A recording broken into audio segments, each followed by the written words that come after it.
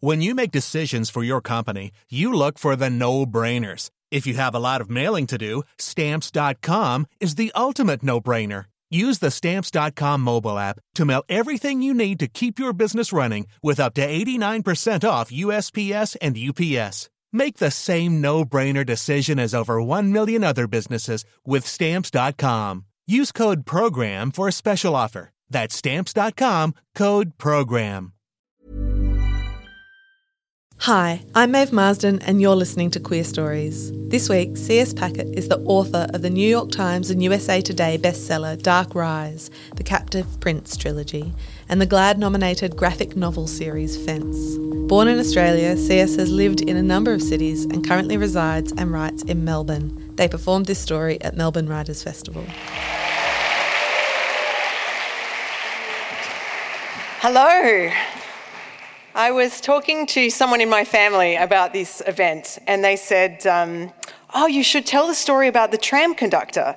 And while I was thinking this over, they said, you get your storytelling from the family, you should tell them that. And I said, okay, I'll tell them that. My family tells stories. They don't write things down. It's an oral tradition with them. The best storyteller in my family was my grandfather.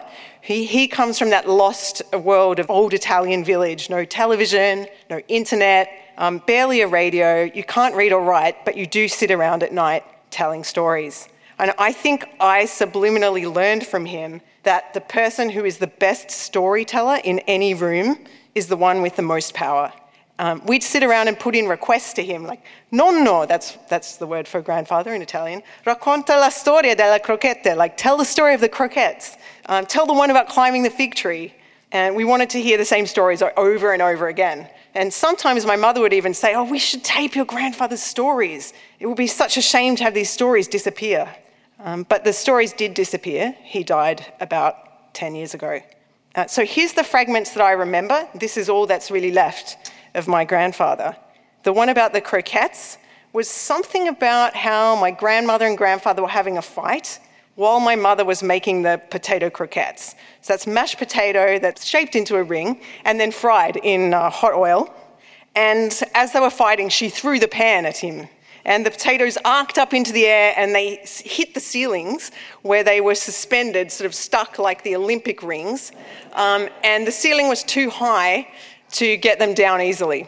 And so then when the fight entered its Cold War phase where they weren't talking to each other and they just sat silently at the dinner table, but every now and again one of the croquettes would fall down from the ceiling onto the table.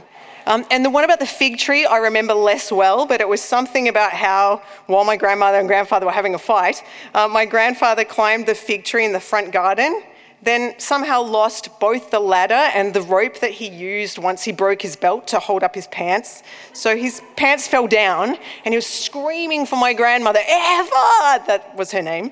Eva! But she didn't answer because they were having a fight. And so he went off on a tirade like, vaffanculo, vaya diavolo!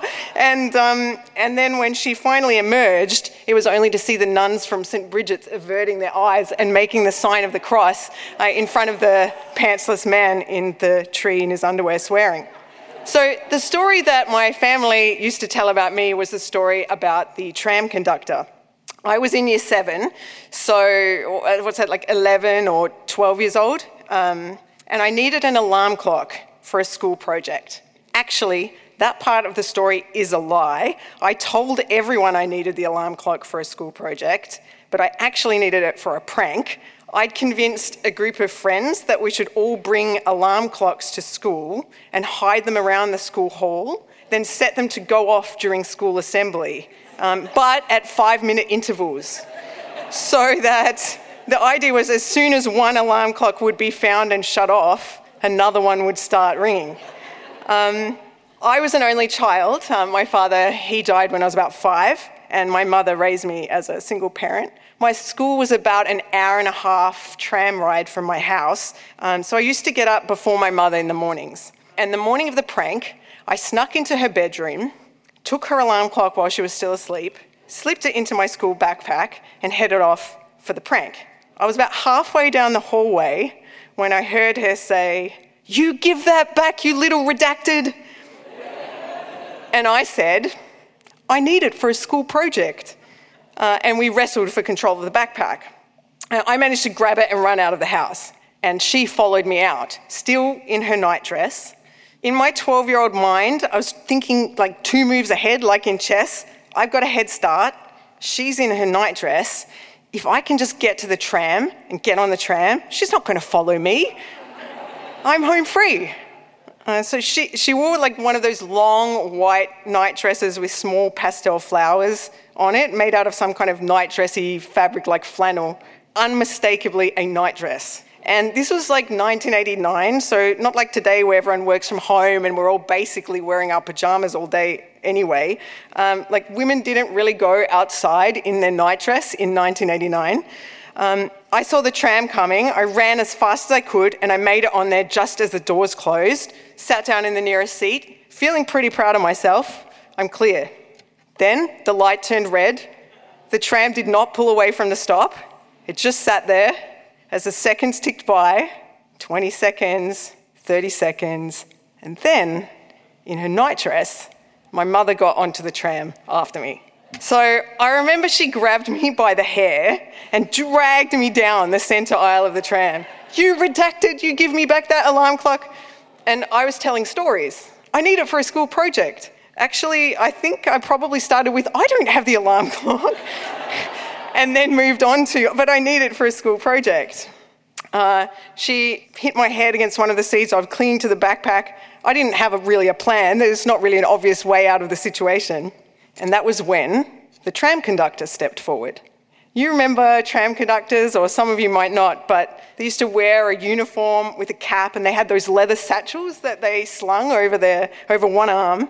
And inside the leather satchel, they'd have money, and they'd have change and paper tickets that they'd click with a clicker to denote that they'd taken your fare. And in a very dignified voice, the conductor said, "Ma'am, no violence on the trams, please."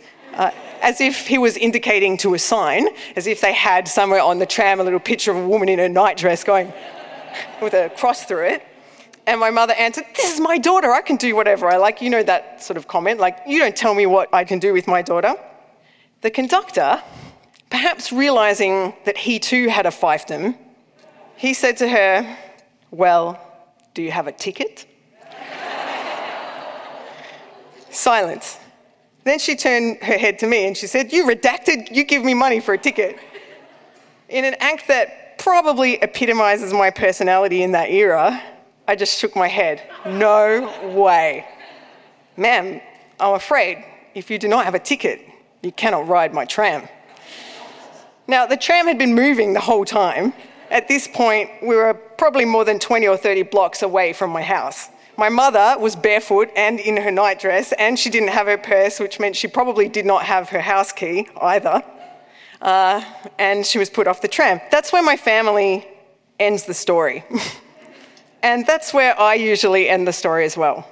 I don't talk about what it felt like to sit down, do my hair, and sit in front of the other passengers on the tram the rest of the way to school. And I don't talk about what happened to me that night when I got home. People loved my grandfather, and they used to say things like, "Your grandfather, he was a real character," as if he'd stepped out of one of his own stories. And as I got older, I came to see the way that his stories completely obscured, even to his own family, the violence of the man. You could tell those stories a different way. You know, the story about the fig tree could just be a story about a man screaming obscenities at his wife. And the story about the croquette could be a story about a family where it was pretty normal to throw a pan of boiling hot oil at another person. And I think the story about the conductor, if I really think about what it's about how by the time I was 11, I was already too scared to ask my mother if I could borrow the alarm clock. My grandfather had this facility to kind of rewrite reality by storifying it. And the story became more real than the event. When he died, it was like a spell was broken in my family, and I was really, really happy to let those stories fade. But I can see why, for example, my mother really needed them. Because when something's happening inside the house, you often end up performing kind of a production of reality when you're on the outside. Bad things are minimised or hidden or made to seem engaging or funny. It's a way to cope. And I grew up to be a fantasy novelist. And so that's why when I got told, I think your ability to tell stories comes from your family. You should tell them that at the event. I thought, yeah, all right, I will.